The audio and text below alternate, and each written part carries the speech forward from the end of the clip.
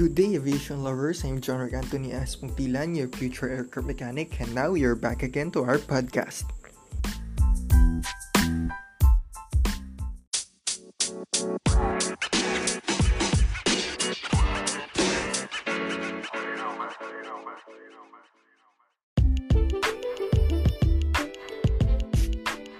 So on this podcast, I'll be going to discuss my journey on our gas turbine engine 2 3D modeling using the Tinkercad, so stay tuned and let's start.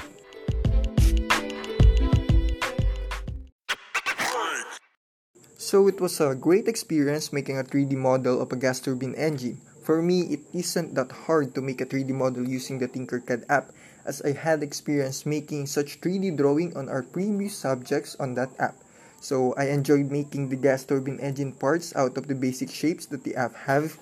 I didn't have that much difficulties on making the activity because it was good for us to have a video demonstration on how to do the assembly parts by parts. So the only struggle that I have is when we need to align the whole assembly on ourselves, as it wasn't shown on the video. But all in all, it's such a great experience that would be all.